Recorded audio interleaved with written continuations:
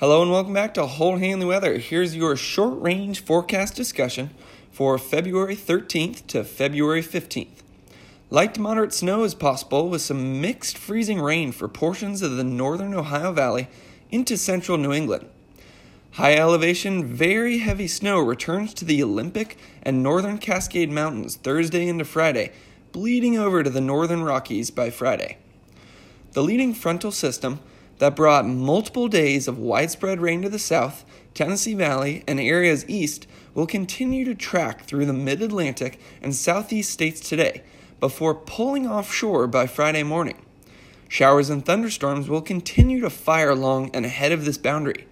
A secondary cold front will pass through the Great Lakes and the Ohio-Tennessee Valley, weakening as it reaches the mid-Atlantic and southern portions of the northeast, with the reinforcing shot of cold air and nearly stationary frontal boundary from Pennsylvania to Massachusetts.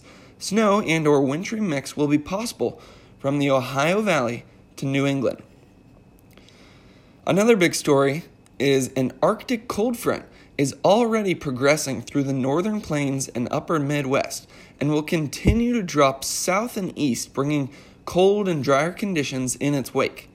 Temperatures will be about 10 to 20 degrees below average from the northern and central plains tomorrow and into the Ohio Valley and interior New England lower Great Lakes by Friday. The cold surge does drop temperatures below normal across the southern plains, but only about 5 to 10 degrees as the coldest air is directed more east and south by later Thursday. For the west, a series of low-pressure systems from the Gulf of Alaska will make their way toward the Pacific Northwest and track across the interior west towards the Rockies.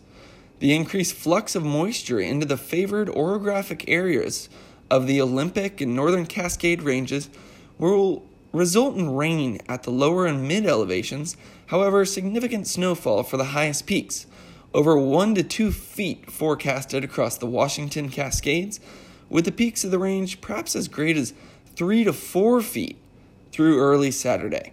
Heavy snows will bleed over the northern Rockies and Blue Ranges by Friday, with up to a foot, perhaps 2 feet, at the peaks.